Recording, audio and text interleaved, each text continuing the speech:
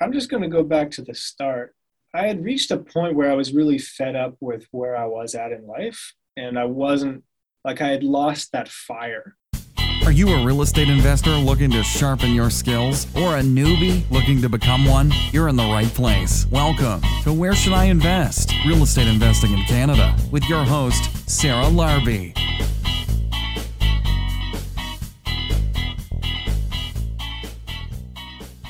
Hey, it's Sarah Larby. Welcome back. You are listening to Where Should I Invest? Thanks for tuning in. I hope that you are looking forward to the end of the year and next year turning a fresh page over. And hopefully in 2023, we are further away from the pandemic. I don't know. We'll see what happens. But I'll tell you, don't let these people stop you from getting to your goal, whether there's a pandemic, whether there's a lockdown. Keep your head up, keep your head strong. This is definitely a test in mental strength, and I will tell you, we will come out of it and we will be fine. And in the meantime, analyze deals, make offers, move things forward. It definitely was a tougher market in 2022 just because there was no inventory, but at any point in time that can change. However, I will say that even with low inventory, this was a time to pivot and look at other out-of-the-box opportunities. Myself, I personally purchased some land and started in some developments, but there's many other things that you can do as well. And I had a lot of students along the way that purchased some really awesome deals and made things work, even from the burst strategy or buy and hold, and there's still some cash flow. We just had to, expand our search a little bit. Today's guest is Doug Myers, who's also a real estate investor and is a former mining engineer and started real estate investing, has done many different strategies along the way, the BRRRR technique, flipping, some creative financing, and he's got over 9 years of experience. Also investing remotely. So he's got a portfolio of condos and duplexes, triplexes across Western Canada, and is a partner in an active flipping business in Saskatchewan as well, and is the host of the Revenue podcast, where he also interviews real estate investors. So check that out too if you are listening to podcasts, which I'm guessing you are because you're listening to this one, but there's also lots of great other podcasts as well. I hope you guys enjoy the show. Please don't forget to leave a rating and review. See you soon. Doug, welcome to the show. How are you? Hey, I'm doing great. Thanks for having me here. I've got my coffee. I'm ready to roll. Awesome. Yeah, I'm excited. The tables are turned today. You had me on your show and now you are on my show. So I'm excited to get to know you and your investing and your success, your challenges along the way. But if you could tell us a little bit about yourself and how you got started in real estate to start. Yeah, my name's Doug Myers. First and foremost, thanks for having me on the show. I got started in real estate 8.5 years ago. I turned 30 last week, so I'm officially an adult now. You started really young. Wow. I did, yeah. But yeah, I started when I was 21. I got into it because I was lucky enough to be involved in some companies at a young age where I was hanging around just different people who were having different conversations about money and building wealth. And I really had good role models in my life early on. And looking back, was smart enough to not let my ego get in the way of listening to people who were further along in the journey of life at a young age. And real estate was just one of those things that stuck with me. So learned some things about, TFSAs, RSPs. Our real estate was always the thing that really jumped out for me. And so I made a commitment when I was 19 that when I could get the chance to buy a rental property, that would be the first investment I would make. And fast forward 2 years from that, I was able to do it. And so that's what started my real estate journey. And since then, it's been a wild ride in some ways, ups and downs and intense periods and periods of kind of relaxation. And now as it stands currently, we're kind of back into a growth phase. So yeah, it's been a good journey. Amazing. Can I ask, was it your parents that originally put the little bug in your ear about, looking at your finances, or was it like a friend or another adult? Yeah. Other adults. Okay. My parents were very, they're very, I guess, example oriented in some sense. Like it was never, hey, Doug, let's sit down and talk about money. It was more like passing comments like, hey, Doug, you could always take over the family business if you wanted, right? And I would never really internalize what that meant in terms of, okay, the reason why we have the house we have is because of the family business. The reason why, we have some commercial rental property, or at least my dad, who's up on the wall over here, as I see that. Awesome. At least he had, right? So it was kind of like in the background, but it was never really front and center talked about. Where it was front and center talked about was at a company that I worked at, and we did door-to-door sales. And the people who were in the top van, who were the really good salespeople, we talked about money and we talked about real estate. And this is back in 2009, 2010. And some of the managers and the owner of the company were going to go down to Arizona at the end of the season and buy foreclosures, because they're like, yeah, you can buy a place in Phoenix right now for 35 grand. And I was like, 35 grand for a house? Are you kidding me? It made sense that would like come back in value, because they had been worth 400 or something a year before. And I just didn't have the money to do it at the time. And so like I said, I made that commitment that when I could, I would go and make it happen. Now, knowing what I know today, I would, identify an opportunity and bring some other people in and go do it. But back then, I just didn't know that was possible. So, okay, awesome. Yeah. We'll dig into that a little bit more. But the listeners, where are you living and where are you investing? Because where you are living is not always conducive to potentially being able to buy certain deals at certain discounts.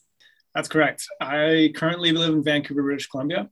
I was born and raised here, but I didn't stay here for my early stages of work. So I became a mining engineer. And with that comes the responsibility of moving and living in these different places, right? There's no gold mines in the middle of downtown Vancouver. And if there were, you'd have a lot of protesters, because that's just the nature of where we live. I lived in Williams Lake. I lived in Prince George, or nearby Prince George. That's where I bought my first property.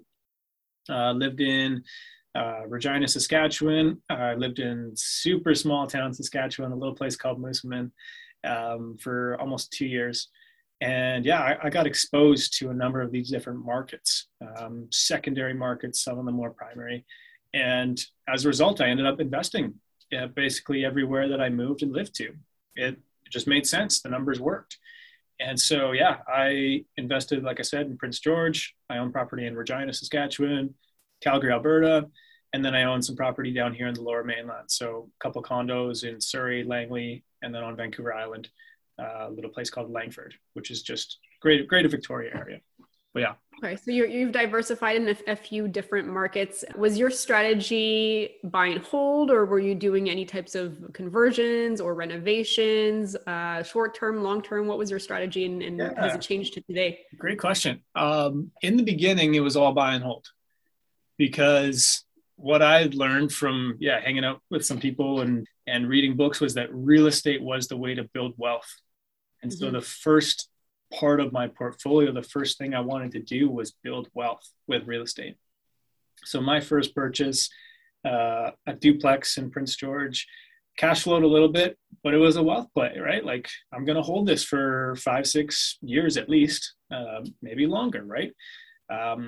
Next property was a pre-construction condo in Surrey. I was actually there this morning. I was doing a little bit of work on it. And same deal. I said to my brother, we did a joint venture on that one, that, this property I think is going to be worth, a lot more than what we're paying for it today in 5-10 years. And it is. It's been the bank for us that's allowed us to go buy other properties. So first things we're always buy and hold, cash flow properties as best I could. And then once I got to a point where, okay, maybe I didn't have the down payment for a place anymore, or I couldn't qualify for the mortgage, that's when the strategies got to become a little bit more creative.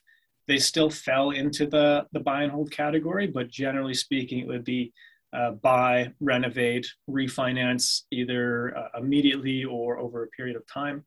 And then continue to hold the asset for a long period. So I've done that. That transitioned into doing flips. And so right now, myself, a couple other partners in Regina, we're involved in doing flips in Regina. And so that's that's part of my other stream, which is an actual income stream. And so what I did was I built for wealth first, and then I realized, okay, I need some cash today. And so I started doing the flips and investing in flips for cash today. So it's like income for me tomorrow, wealth for me tomorrow, income for me today, bring them together. That's what I'm doing in real estate now. That's a really great example though, because you look at all the different strategies, you look at all the investors, and in terms of building wealth, for sure, 100% agree. It is based on just, long-term waiting it out, letting the mortgage get paid down, letting the appreciation happen, having your tenants turn over, the rents increased, and so forth. And that, I think, is a great wealth builder. And you're not going to get that from flipping, but you're going to get the quick cash, like you said, from flipping to be able to fund other investments that you can essentially then buy for your long-term wealth creation. And, and it's interesting because you've really done both. So you've done, it sounds like, condos for the lift, where sounds like you could reuse the equity and the redeploy. And then you've done some that, probably were just buy and hold for cash flow, and you live off the income. If you had to pick though, like obviously you've been doing this for 8.5 years, you said, if you had to pick one between, the appreciation play, the cash flow play, like what changed your life in terms of feeling more financially secure? Ooh, that's a great question. The wealth building one, oh, man, that's tough. Yeah, it is tough, right? It's tough. I'm getting weird feelings in my chest.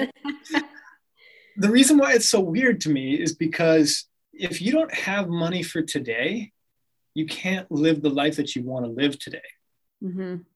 Now, that being said, what I've done in my wealth building side of the portfolio has me feel really secure in knowing what, assuming I make it with, lest I get hit by a bus or something, or life happens. When I'm 50, when I'm 55, if I just pay off mortgages, I just ride the real estate all the way down to the bottom, tenants paying off mortgages, I'm set. Like I'm good for what I need. I'm going to have a multi-million-dollar portfolio. I'm going to have cash flow coming in the 5-figure range every month. Like it's set up and it will run for me. Right. So I feel really good in that, but I don't feel good, or I haven't felt as good in today without having some sort of income coming in, right? Like if I didn't do the flips, then I would have to go back and do a job of some kind, right? Because my income from my portfolio is not big enough to support the life I want to live, at least at today's rate. So it's got to be a bit of both. No, I tend to agree with you. I mean, it's like you want the long-term wealth creation, because ultimately I think that is going to be the big game changer, but you have to be able to survive along the way and live comfortably along the way to be able to wait for that, that big piece at the end or whatnot. So it sounds like you're using, the cash flow piece, that you're using, the flipping piece to be able to create income. And I think that's just important for people at home that are listening, is it can't just be one or the other. You can't just buy something for 50 grand and, sure, it'll have great cash flow, but in 10 years will still be worth 50 grand if you don't pick the right markets for some appreciation. And you can't do the opposite either, right? You can't buy a very expensive condo where you're losing, or having to pay out of pocket an extra $500 a month for the tenant to live there, because that's not going to sustain you, in the short term. So I think it's just that balancing act between, cash flow for today and appreciation for tomorrow. Yeah. And that's been one of the really unique things about my portfolio as it is being in the different places that I've invested, right? Like, take the markets like, for example, this condo in Surrey, right? I mean, we don't cash flow positive on this place, right? It's just not kept pace, right? Our condo fees have gone up like crazy. Our insurance have gone up like crazy, all these things, right? So we're in a position now where, the mortgage term is going to come up and I'm going to have to make a decision around, do we sell this place and put this money somewhere else in another market where the cash flow is better? But I've got to balance that too with saying, okay, well, I'm 30 right now. If I can keep this thing here, knowing what's happening in the market, right? Like for context, we bought this condo for $330, which at the time felt like a lot. Meanwhile, today, they're literally building the same building, same developer across the street, our same unit sells for $550. So, we could cash out and put that money to use in another market, like say, in Regina, where I have properties that cash flow $500-$600 a month, but they haven't gone up 200 grand in value. So yeah, it's like, which one's right? You can't build an entire portfolio on non-cash flowing condos. That's ridiculous. But you also have to weigh this like massive appreciation against the cash flow for today. So when I talk to people about, okay, well, what's right? Should I invest here or should I invest there?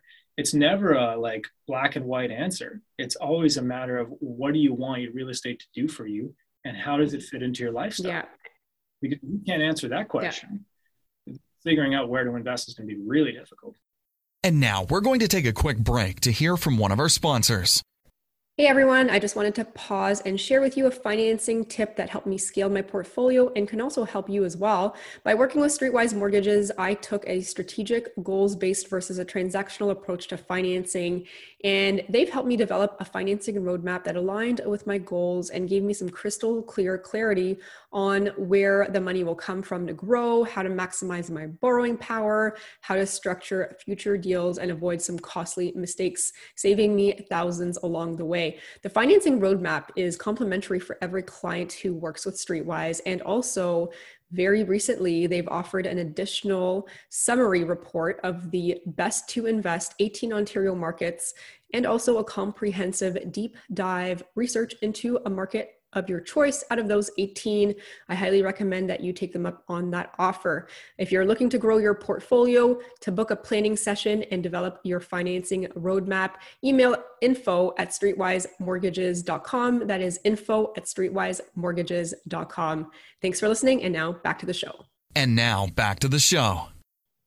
Yeah. And I think gone are the days that you could pick one market and it's going to do both for you continuously and you can stick to one market forever. I think we just don't have enough inventory for that at this point anymore. But I'll tell you, the less cash flowing properties that appreciate more, you'll likely be able to redeploy those funds a lot faster into new properties that do provide you cash flow. Because if you didn't have those ones that boost in terms of appreciation, you're going to be capped pretty quickly, because I think the name of the game for many of us is to be able to redeploy the cash, refinance certain properties, redeploy the cash into other assets. And you need to have some lift somewhere. So if you're buying in, because sometimes I have the same conversation as you, Doug, with people looking at places in the US. Yeah, well, some places in the US, your $50,000 house is still going to be worth the exact same thing in 5 years and 10 years. Sure, the cash flow is great, but at some point you're going to be either saving from your job income for the next one, or you need to find something else that will have some lift that you can then use that refinance, use that money, and that's essentially how you buy many other properties with the equity. Totally. You make a great point. I mean, that's exactly what we did with this condo. I'm gonna keep using it as an example because it is literally this, and it is the power of real estate in action. And for the people out there who are listening to this and you're in your 20s, I can't describe how powerful this is to be able to do it. I mean, at any age, it's going to be great, but especially when you're young, because now you have some options. You can see what's possible, right? I was able to quit a job because of the decisions that I made. And I'm not saying quit your job. I will say in my particular situation, I really did not like what I did. Okay. Really did not like it, but it allowed me to do some other things, but I still had to make good decisions in order to give myself the option. And I made those decisions 5-6 years in advance of when I was like, man, I got to get out of here. But picture this, you're in that situation where you're like, man, I got to get out of here, but I don't have the option because I didn't buy real estate 5 years ago, or I didn't make an investment in myself or something else 5 years ago. So now I have to stay here. I'm locked in. I need my job. I need that income in order to support myself, my family, my habits, whatever it may be. And now you're 5 years behind, and that hurts. So anyways, that's just an aside. No, I mean, that's a great point for sure. Yeah. But to go back to the condo in Surrey, right? It's exactly what happened, right? We bought it for $330. 4 years later, upon completion, we had a tenant in there for 1 year. We got it refinanced. And at the time, this was 2018, got it appraised for $450, right? So we've gone up 120 grand in value in 4 years, and we paid down a bit of mortgage over that same period of time. Plus we had a 20% deposit in it, which at the time, was just what you had to do. And I didn't know any better. So yeah, we had a ton of equity in this place, right? And so we were able to take that equity and buy a cash flowing property in Prince George, a market where I knew I could get cash flow, and I knew it very well. Like we literally bought the property next door to the first property that I owned. I knew exactly what it looked like. I knew exactly what kind of rent I was going to get.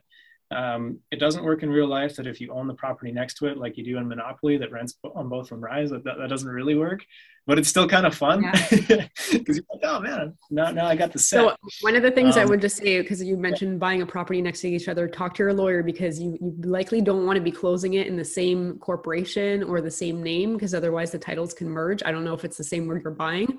But you just got to be careful. So like, for example, like in Ontario, if you buy, number 2 and you buy number 4, you don't want number 2 to be the exact same title, and you don't want them to merge. So definitely like work with your lawyer before closing.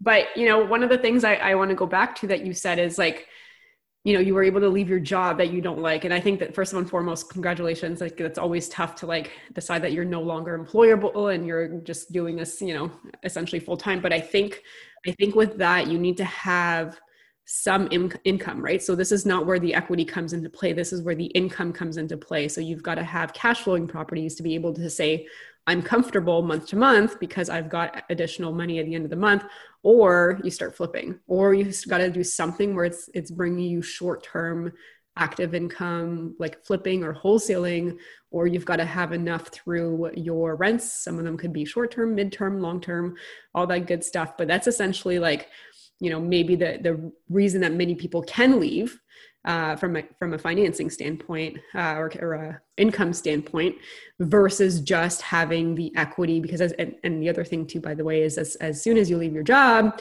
refinancing and pulling out that equity becomes a lot more difficult. So you do want to do that beforehand. Comments, thoughts on that?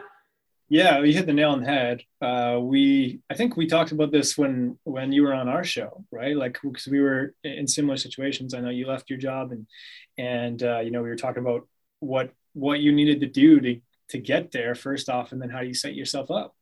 And it's the same thing in my experience, right? Once you leave your job, you don't have that income source anymore. So yeah, where is money coming from for today?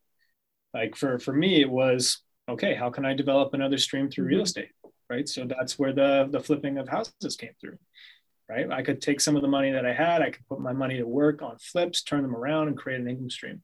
Great. Now I'm good for today, right? Because you can't eat equity, right? And unless you're, cycling one refinance year after year after year and pulling that money out, even at that, the checks might not be big enough for you to live for a year. I'm, just being hypothetical.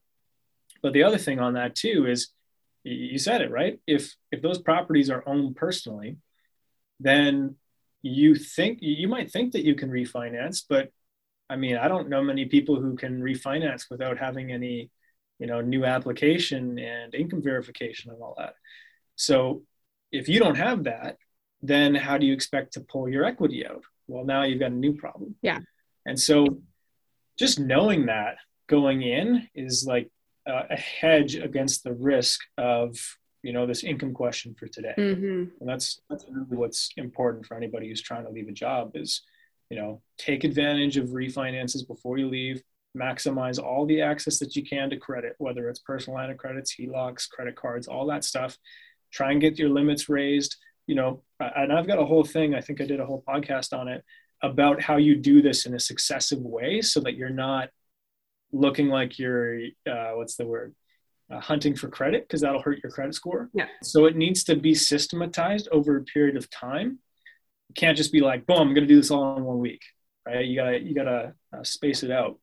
But it's so important to do because, yeah, I mean, once you leave, the easy applications and the easy money is harder to get. It's You got to definitely be a lot more creative at this point. Of course, you can do like blanket mortgages, and you can work with a really good mortgage broker that's, outside the box in terms of the way that they do things. And but your A lender, cookie cutter, Scotias, or all that kind of stuff are going to be really, really tough for sure. So obviously you've been doing this for a little while now. You've had some great success. You've been able to leave your job, but it's not all roses and butterflies. It's not all like, uphill. It's, not just the tip of the iceberg or whatnot. What are some things that you can share with us? Challenges, difficulties that you've had along the way, maybe some insights for my listeners so that they can, take a different route if possible. Yeah. I mean, I could get into weeds with stories, actual things that have happened. But I'm going to choose not to and try and make this as general, but as impactful as possible. Is that, nothing gained comes without some sort of price to be paid. So the big jump for me happened when I was 26. I joined a real estate education network, if you want to call it that. And I made a commitment to myself that I was going to double my portfolio within a year. And I didn't know how per se I was going to do that. I was committed to doing it, right? So that's the first thing, is let's commit first, let's figure out the rest later. I had to go in order to double a portfolio. And this may not sound like a lot for people who've been on your show who have, hundreds and hundreds of properties, but you all start somewhere. So I had 3 at the time and I wanted to double it to 6. And keep in mind that it took me 4 years to get my first 3 properties. How am I going to buy 3 in a year? That's craziness. And so just recognizing that the way you've done things in the past in order to get to a certain spot is probably not the way that you're going to have to do things to get somewhere else, especially if you're compressing the timeline like I was. So, the typical thing, you save a 20% down payment, qualify for the mortgage yourself, buy a turnkey asset. That's what I'd done. That's what I knew. Okay, well, that's out of the box now because I'm hitting my wall on qualification. I'm running out of down payments. I can't just buy turnkey. Well, so I'm going to have to do some different things, right? And what is that going to require of me? Well, since I don't have money and I don't have qualification ability, that's going to require time, energy, knowledge. And those are key parts of the equation because, man, I put in so much work in that year to make that happen. And I did. Like, I made it happen. But what else did I miss? Well, I don't want to say miss because that would be the wrong term. I had to decide not to build a whole bunch of friendships in the small town that I was living in. I had to forgo taking vacations. I had to be very conscious about where I was spending my time and my money. I had to be very conscious about who I was hanging out with. Because if there was anybody around me who said it wasn't possible or was going to derail me from my goals, I had to push them away. And that's really tough for a lot of people because a lot of people want to be liked. They don't want to reject people. They want to feel the community. There's so many different things. And there's so many distractions that are going to pull you away from those goals. But if you're really committed to something, you got to push through that because there are going to be the naysayers. There are going to be the people who say no to you. A lot of them are going to be bankers, right? They're going to be the people that like you want their help and they're not going to be there for you. And you still have to push through because you got to believe on the other side of this that next thing for you is really going to help you become more of whatever it is that you want to be. Right. Yeah. And I just, I had to sacrifice as much as I don't like that word because on the other side of that is what happens if you don't do it? I would have been sacrificing my life today by not doing what I did before. And that scared me a hell of a lot more than sacrificing things in the moment for where I am now. And if that's something that, the listeners here can take away is what do you want it to look like in the future? What are you willing to give up today in order to have something later? Mm-hmm. Short-term sacrifices for a long-term life that not many people can live like. Totally. Absolutely. And I think sometimes we're so short-sighted, right? We just want to get rich quick. We just want to do it quick, and we don't want to put the dedication, the time. We just want it to be simple. But yeah, I mean, I agree with you. Like for, the first 4 years of doing this, and before I left my 9 to 5, I mean, the hours were insane.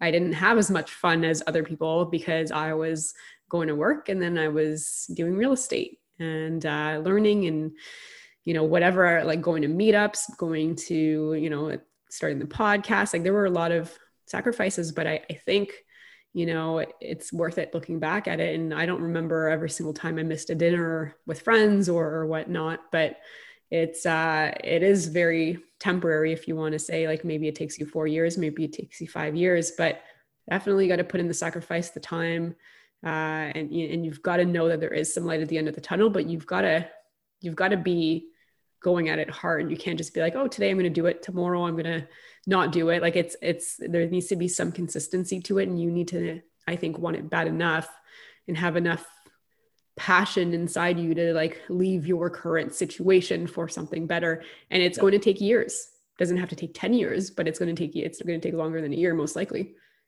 Yeah. And I just want to add to that because I know, some people hear that and go, man, I don't want to give up what I have today. Like, okay, great. Like, you don't have to give it up, but you don't have to pay it as much attention, right? Like if you can just reframe that a little bit, like, oh, maybe I'm not going to just say no to the friends that I currently have. Maybe I'm just going to say yes a little bit less. Okay. That's a simple step.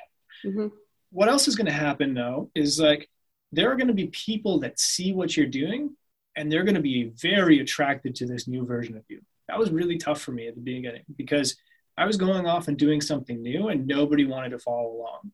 And then as they saw my consistency, my hard work, my ethic, my determination, all that stuff, 2-3 years into it, now they're all like, wow, that's interesting. How do I do that?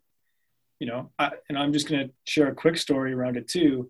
When I was working my job back in, Southeast Saskatchewan, a small town, what I would do, and this was during that goal phase, right? When I was going from 3 to 6.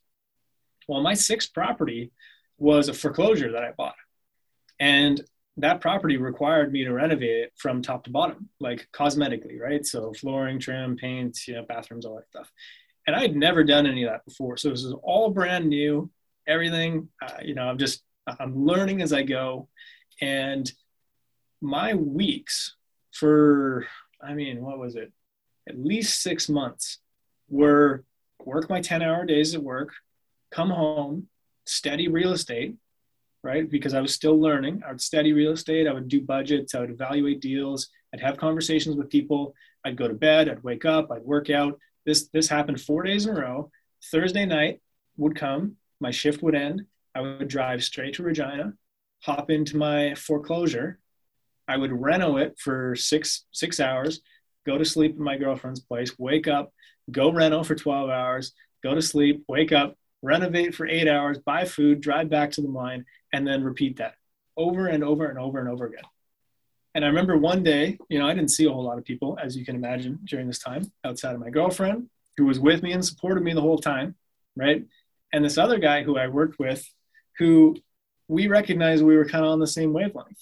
He owned an apartment building in the Congo. He had a farm in Nigeria, African guy. And he had like a property in Quebec and he had his job here at the mine. I was like, what are you doing here, man? And he's like, I'm like you. I have investments down other places. This pays the bills for today, but these are my wealth things for tomorrow. Yes. And that guy, I don't know, he's probably not listening, but, that guy came to visit me in my foreclosure one day, right? I was painting a ceiling and he walks in and I'll never forget this. He walks in, he's like, Doug, you're going to be a rich man one day. Is what he says to me. And I'm like, yeah, man, you know what? I appreciate that, Sadhu. He's like, you know why you're going to be a rich man? I was like, I don't know. I'm just trying to be like you. You're a little bit further along. He's like, you're going to be a rich man because you're willing to paint a ceiling on Friday morning on your day off. And most people are just dreading the fact that they got to go back to work on Monday. Mm-hmm. I was like, damn, man. Yeah, I know it is awesome. So I guess the other part of it is could you have delegated that out? And like Totally. in hindsight, right? So like in hindsight, there's a couple things I look back at, and like, even though I know that like you have to sacrifice some things to be able to live, you know, today or in the future, how you want to live. So you have to sacrifice, you know, your current situation. I do wish I celebrated more wins along the way, and like, you know, had a little bit more balance if I had to look back, but I had to be on the go. I had to be able to get things done because I just had a burning desire. And it sounds, you know, the same thing for you. And then, but now that we look back at it and we're on the other side, could we have done some things differently? Absolutely. Could you have hired, like, I think that's awesome that you can paint, but you're probably saying, I'll just delegate that out because now you can work on the business and grow faster than in the business. Are there other things that you've learned, if you had to look back along the way, that you can share? I've learned so much. Man, that's the thing I love about getting into action though, right? Like if you don't go and I believe you got to go and do the work at one point. Like you don't have to do it always, but you got to do it at least once. This is just my mentality. I know other people argue me on it. But you got to learn it so that you can A, appreciate it, B, know how long it's going to take, C, you know how much it costs, and D, figure out whether or not you should be doing it. And a lot of people can probably tell you those things, right? So I know there's the other side of this. It's going to be like, Doug, you're an idiot. Just figure it out from someone else. Okay, cool, right? But I like to know. That's just me, okay? So yeah, absolutely. The whole renovation that I did on that property, I absolutely could have hired it out. But the thing is like, you know, time and energy versus money. Mm-hmm. At that time, I didn't have the money to go do the renovation, right? It would have cost a lot more for me to hire someone else. You're probably skilled as well. Like I'm thinking, like, if this was me, I am not skilled. Like that house would still be under construction like 10 years later. So like the fact that you have skill, you know, I'm a big delegator. So like regardless, I'll probably still delegate it out, but I can see your side as well. Yeah. And that's really all it is. But what I loved about it was like going through and doing that allowed me to see, how long it takes, what it costs, and identifying, you know, things to do properly. Mm-hmm. And while I spent a lot of time and energy on that property, and to be perfectly honest, like I didn't make a profit on that. There were a lot of things that happened with that property. My life situation changed. You know, it didn't make money. Let me just be frank. But what it did do is it gave me the experience and perspective to then go partner with a guy who loves flipping houses. And now, like, I mean, we're up to our 10th project together. Nice. By the time this airs, we should be done 10 projects in the past 2 years.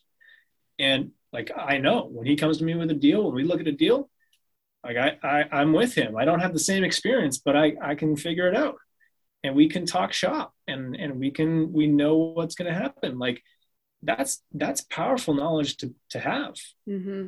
So while that deal maybe didn't work out as well, and I spent a whole ton of time on it, now I have the skills from it to go and make profit as long as I want in that same field with people who love to do that kind of work.